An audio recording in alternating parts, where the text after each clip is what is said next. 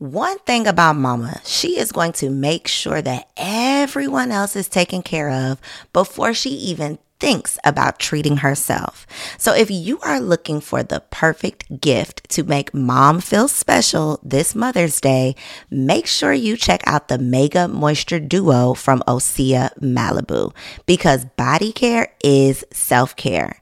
Since 1996, Osea has been making clean, clinically proven seaweed-infused skincare. So this Mother's Day, treat mom to the everyday spa experience she deserves.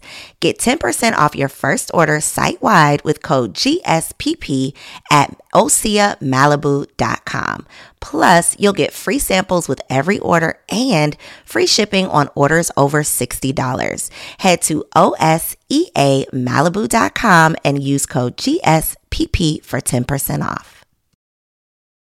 You know how to book flights and hotels. All you're missing is a tool to plan the travel experiences you'll have once you arrive. That's why you need Viator. Book guided tours, activities, excursions, and more in one place to make your trip truly unforgettable. Viator has over 300,000 travel experiences to choose from. Everything from simple tours to extreme adventures and all the niche, interesting stuff in between. So you can plan something that everyone you're traveling with will enjoy. Real traveler reviews give the inside scoop from people who've already been on the experiences you're considering. So you can plan with confidence. Free cancellation helps you plan for the unexpected. And 24/7 customer support means you can travel worry-free. Download the Viator app now and use code Viator10 for 10% off your first booking in the app. Find travel experiences for you. Do more with Viator. Left. Come on, let's work left. Come on, let's work left. Come on, let's work left. Come on. You can wish for it or you can work for it. You gotta work for greatness. If you ain't working, you should be working. Come on, let's work. These are the confessions of a workaholic. Welcome to Confessions of a Workaholic, where we share the success secrets of fearless female entrepreneurs who are obsessed with success. This is your girl, Coriel. So excited to have you back for another week to get up close and personal with another boss.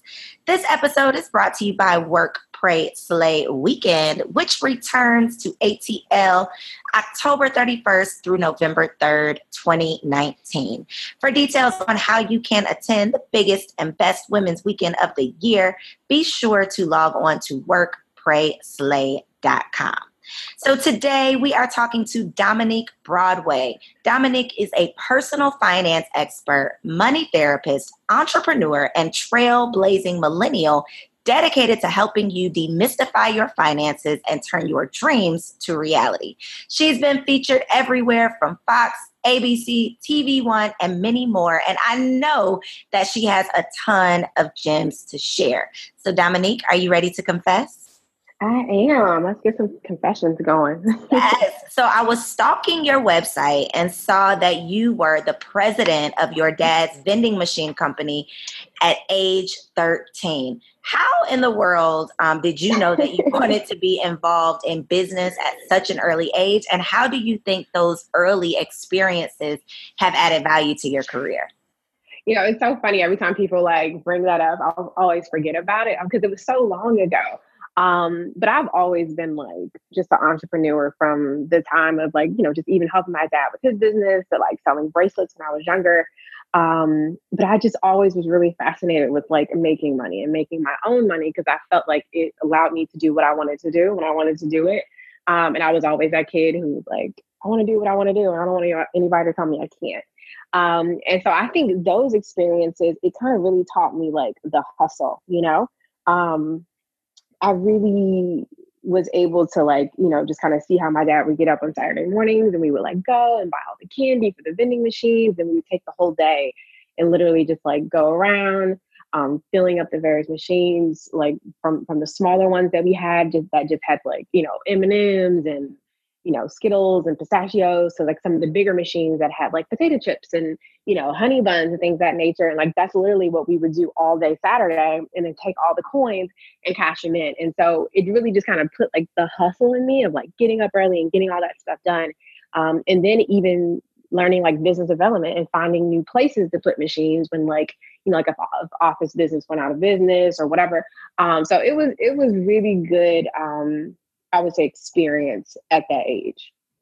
And then, so obviously, like, it's such a blessing growing up in a household with entrepreneurs, because the lessons like start at birth versus, you having to start at age, whatever you decide to launch a business. What was like, and I know there are many, but what was like the number one lesson that you learned in watching your dad build and run his businesses? Well, it's interesting. So I would say, I don't know. I learned a lot. So my dad was an entrepreneur legally and illegally. So he was actually in prison the first 5 years of my life. So that's from his illegal business. And then my mom had numerous businesses, and then so my stepfather as well. So my stepfather was the only one who really grew his business to a multi-million-dollar company. But I think just seeing everyone and how they operated so differently in their respective businesses, I think the biggest lesson I learned was really just like, I don't know, I would say being consistent. And I think that's one of the things that made like my stepfather's business grow so large, that he was consistent on a daily basis. He went out, he made the sales, he built his team, he worked Sunday to Sunday, and he was consistent, and he got it to a point where, he was able to grow it and have employees, and, and he became one of the top authorized dealers for ADT security alarms in the country. He was like number 40 out of like 5,000, which was crazy. So I think just seeing him being consistent on a daily basis was one of the biggest and most important lessons that I learned, that within any business, you have to be consistent. You know what? People hate to hear this, but like, if you're looking for a secret sauce, it's consistency. If you're looking for not even get rich quick, because consistency it's gonna be a journey. But I talk to people all day long who are like, girl, how do you make consistent income? And my answer is always consistency. You have to be doing things on a consistent basis if you want. People hate to hear that. They hate that. If people ask me all the time, like, oh, how did you grow your business? Like, what did you do? It seems like, you just started and it took off. No. I've had my business for like 5 years. Like, I've been consistent for 5 years. Absolutely. People, you just don't see that in the beginning, but nobody wants to hear that. And there's no easy way. Like, there's no shortcut to success. That thing is really real. Like, it's a day in, day out, Sunday to Sunday, like you said. So it being in the finance industry, why do you think money is a topic that makes just so many people uncomfortable? Like, why do we have, aside from us not having any, like, obviously if you don't have any, you probably don't want to talk about it, but aside from that, like your personal situation, just as a society, money is like something that we just don't talk about. Why do you think that is? It's interesting. It's still hard to kind of figure out exactly why. A lot of times it depends on how you were raised, right? So what I've realized is like people who grew up poor, they don't talk about money because they're maybe sometimes ashamed that they're poor. They're ashamed they don't have enough money. And so that's why, you ask, how much did this house cost? And your parents like, you don't ask people that, how much do you make? Like, you don't ask people that. And so growing up, because your parents are constantly telling you, like, you don't ask people that, you don't ask about this, you don't ask about these numbers. When you get older, you're like, oh my gosh, I'm never going to ask my significant other how much they make. And it's kind of ingrained in us as a child. So versus, wealthier families, they're talking about the financial decisions that they're making in the household. And so they're not ashamed of what they have. And I know even me growing up, I mean, we weren't poor, but we weren't super, super wealthy either. We were definitely like, I would say middle class. But essentially, like, my parents talked about money all the time, right? Especially my mom, she would talk, we would sit down, we would pull out the checkbook. If y'all remember what a checkbook is, I would see her pay the rent, see her pay her car note, see her pay the light bill, see how she actually, what is it called, balance her checkbook. I can't even remember the terms because it's so old nowadays. But we had those conversations, but she also was an accountant. So she didn't even graduate college, but she was an accountant. And so she was maybe more used to talking about numbers. And even with my grandparents, they always talked about money. But most of our generation, like, we do not talk about it. Like, we'll talk about sex all day long. We'll talk about what everybody else is doing with everybody else, but we will not talk about our finances. And so we have to realize that it's not something that we should be ashamed of. We've all been, well, maybe had some money come in. We've all been dirt poor. I know I have. I talk about it all the time. But it's not something that we should be ashamed of. It's something that one thing that everybody in this world has in common is money or some form of currency that they have to use in order to transact to get goods or services. Absolutely. And just the more that we have the conversations, the more that we can learn from one another, the more that I can share the mistakes I made, the more that, the more that you can share the lessons that you've learned, and just opening up the space to have the conversation, I think is just so important. And one thing that I think was a blessing for you, aside from having a family that talked about money, you actually worked for a brokerage firm managing the money of wealthy people, and just being in the space of wealthy people and seeing how they move, how they think, how they invest. Yes. Like, I know that was a priceless experience. So can you just share some of the things that you picked up from that experience alone, like that other people are doing, other conversations that are being had that we just aren't privy to? Girl, let me tell you, it's a whole nother party going on. Like, it's so interesting to see how the wealthy move, how they operate, the things that they care about, the things they don't care about, the things that poor people care about or people with less money care about, they don't care about. They don't care about the cars they drive. They don't care about the clothes they have on. They really care about taking their money, growing it, and making it work for them. And they also care about creating legacy, generational wealth, instead of just impressing somebody on Instagram. Like, that's not what they're worried about. And so, working at those firms and seeing, those accounts that literally have, $5-10 million in their investment account, which is almost just like pretty much a savings account that allows you to actually place trades and invest. This wasn't, money that they were touching on a frequent basis, but the biggest lessons I learned is that you have to live within your means. And just like that consistency message that nobody wants to hear, nobody also wants to hear they have to live within their means. The only way that you can get wealthy is if you live within your means. If you don't live within your means, I can guarantee you a life of poorness. I can guarantee you. And so when working with so many wealthy people, that's one of the things they always do. They keep their expenses extremely low, and they take all the extra money and then they invest it and then they grow it. And that's how they're able to take, $1 and turn it into 10. And I think that that's really one of the biggest lessons I learned, was literally living within your means. And then also, not wasting your money on frivolous things, only buying assets, not buying things that will depreciate in value. So example, you buy a sweatshirt today, you people out here buying $100 white t-shirts. And then, after 4 washes, it don't work, right? That's crazy. You can't even wear it anymore. It's yellow. So, what if you took the $100 and you bought some stock and it grew? You see what I'm saying? Like, it's those little teeny things that wealthy people are doing, wealthy people are talking about and teaching their kids that other people are not. So true. And one thing that I saw on your website that I just thought, like, man, why are we not talking about this? You had a blog post about preparing financially for your first child. This is something that I have literally never heard people discuss, which I think is crazy. Like, years ago when I was doing the Single Wives Club, one of the workshops that we did was with a doctor, and it was like preparing your body for pregnancy, because we don't talk about that either.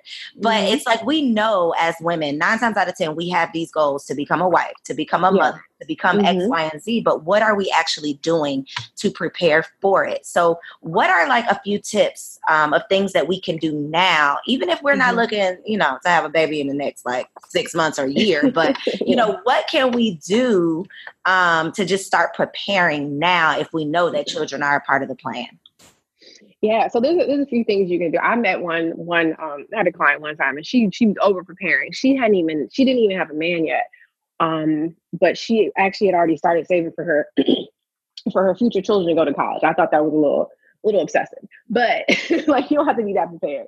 But essentially, I think some of the biggest things you wanna do is, like, first of all, figure out what the childcare situation is going to be. I think that's one of the biggest things. Like, when I'm helping my clients like navigate that first child, they totally forget about childcare. Everyone's thinking about buying a stroller and buying, a crib and things of that nature, but your biggest expense is going to be childcare. So it's like taking the time to research, like, what's the average cost for childcare in this area? Because a lot of times it can be another $1,500, $2,000, $2,500 a month. And so sometimes couples have to sit down and have that conversation. Like, does it make sense for you to continue to work, the man or the wife or, whoever it is?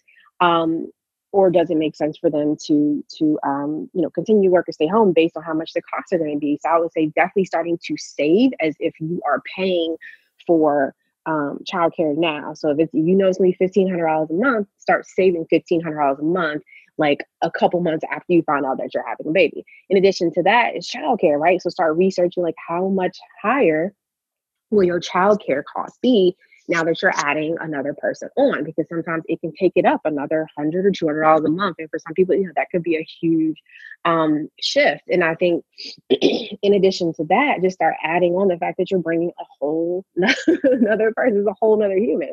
So sometimes for some people, they have to relocate, get a bigger place. So I would say just start researching, like, what are those increased costs going to be with you adding another person into the household. And I was talking to a client last week who they're preparing to have their second child. So now they're like, well, what do we need to do to prepare to have this second child? Because now we're gonna have to get a bigger house. We have to start paying for childcare again. Things of that nature. Like, you have to start thinking about those things in advance so that you're not struggling to make ends meet once the baby gets here. Baby, I don't know how y'all pay these daycare bills. I just listen.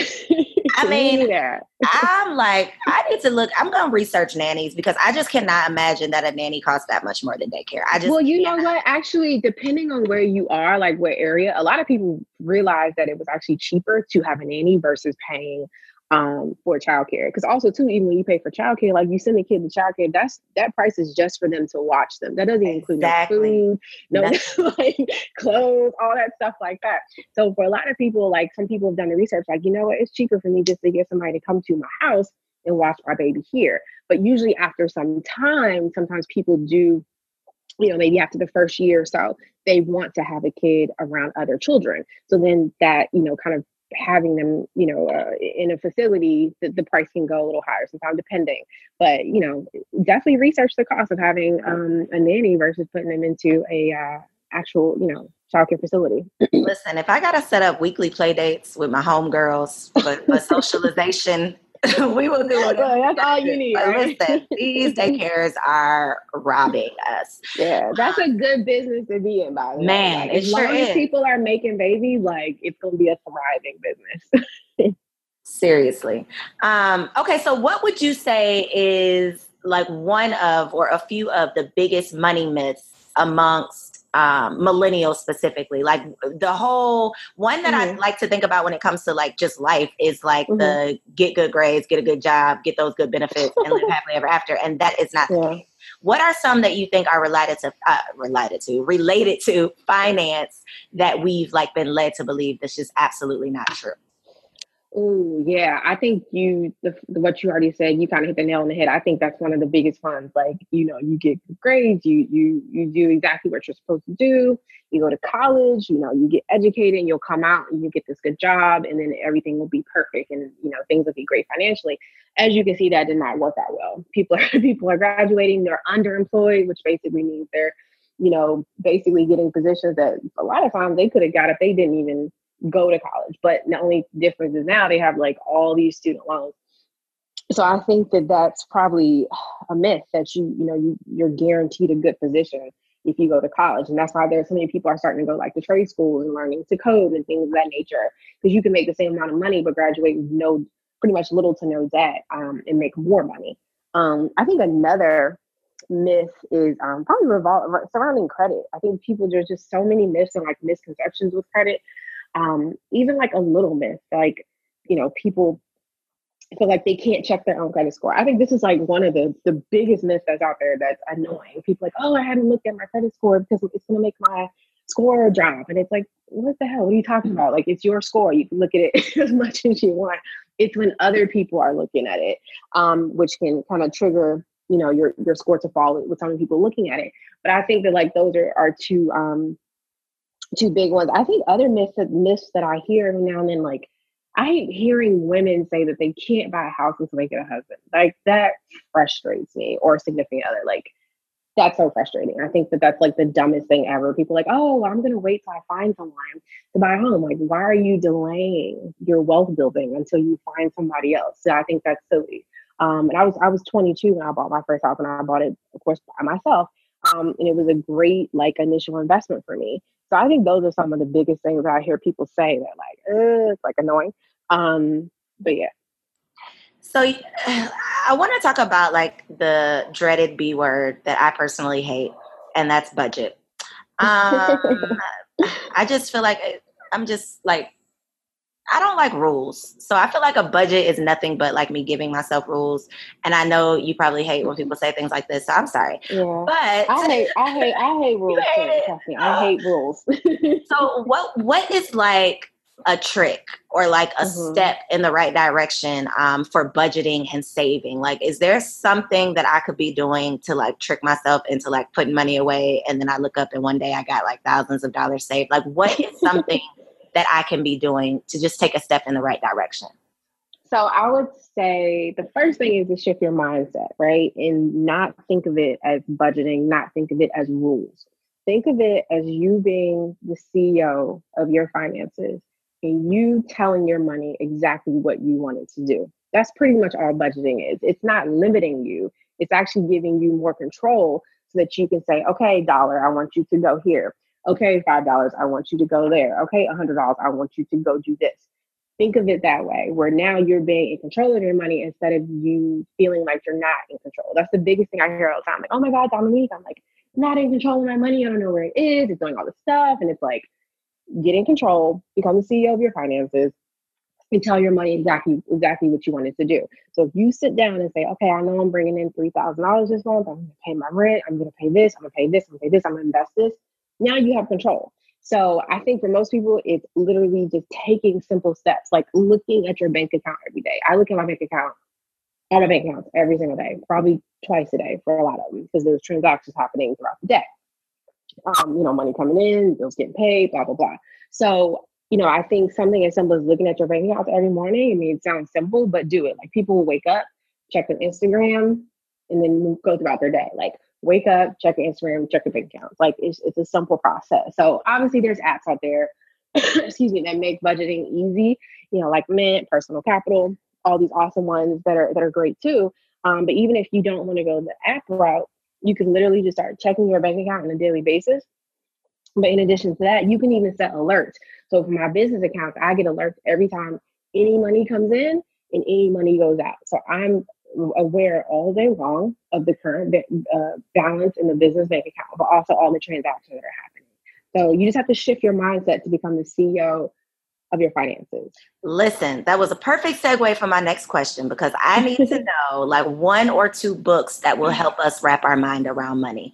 Because I know that it's a mindset thing. Like everything is mental. And money definitely is one of those as well. So what are like 1 or 2 books that are easy reads? So for anybody out there, no matter what level they are on with their finances, what's something or a couple of resources that could help? Yeah, two of my favorite books when it comes to money mindset would definitely be Rich Dad Poor Dad. Rich Dad Poor Dad, I read that probably in high school when it first came out. It's an older book now, technically. But Rich Dad Poor Dad is a great book if you're struggling with, this poor versus wealthy mindset and then using your money to buy things versus using your money to invest it and getting out of that rat race. So that's the first one, Rich Dad Poor Dad. The second one, and that's by Robert Kiyosaki. The second book would be by Jen Sincero. I think it's called like you're a badass at making money. You're a badass at making money. Yeah, that's what it's called. Yeah, I'm like, what is it? So I like all those books. I love. So yes, You're a Badass at Making Money. I think it's a great book to get people out of the mindset of like, I can't make money. I'm not worthy of money. And sometimes people literally have that mindset where they feel like they're not worthy of money. And so it's like literally having like these mental blocks when it comes to, especially entrepreneurs, making money and feeling guilty sometimes at how easy it's coming in, or, and things. It's interesting. So I would definitely recommend those 2 books. Love, love, love it. And the apps you mentioned is Mint. And what was the other one? Personal Capital. Personal Capital. All right. So let's switch gears for a minute and talk about your personal journey to success. I know you started your career pretty young at like 13, but can you pinpoint how you discovered your purpose? Yeah. It was interesting. I'm still discovering it. Like, I don't think you ever, like, you get it, but I think it changes over time. I believe we all have different purposes at different points in our lives. So I discovered my initial purpose, which was being with finances, probably when I was really young, just because I became really obsessed with money and how it worked and like how to make it work for me, and how to grow it. And then realizing after college that I was like the only one that was taking the time to understand this stuff. And so when I graduated college, I had like a 2.3 GPA, but still managed to get a job at the top wealth management firm in the world. Bought my first house at 22, and I graduated a semester late. And I bought my house before I graduated college. And my friends were like, what the hell were you doing differently than what we were doing? And I'm like, y'all weren't like trying to save y'all coins and like, you know what I mean? Preparing to graduate. And they're like, no.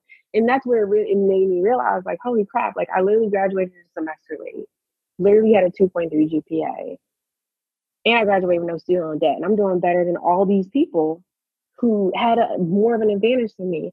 And so that's when I realized that I had like a little bit of a knack when it came to finances. And so after working at these firms and working under, at these large wealth management firms and seeing how the wealthy operated, I literally just went in one day and quit my job and was like, you know what, I want to do something else. This isn't what I wanted to do. And so my friend just kept coming to me, asking me for financial advice. And I was like, you have to have at least $1 million to become a client of the firm that I was working at.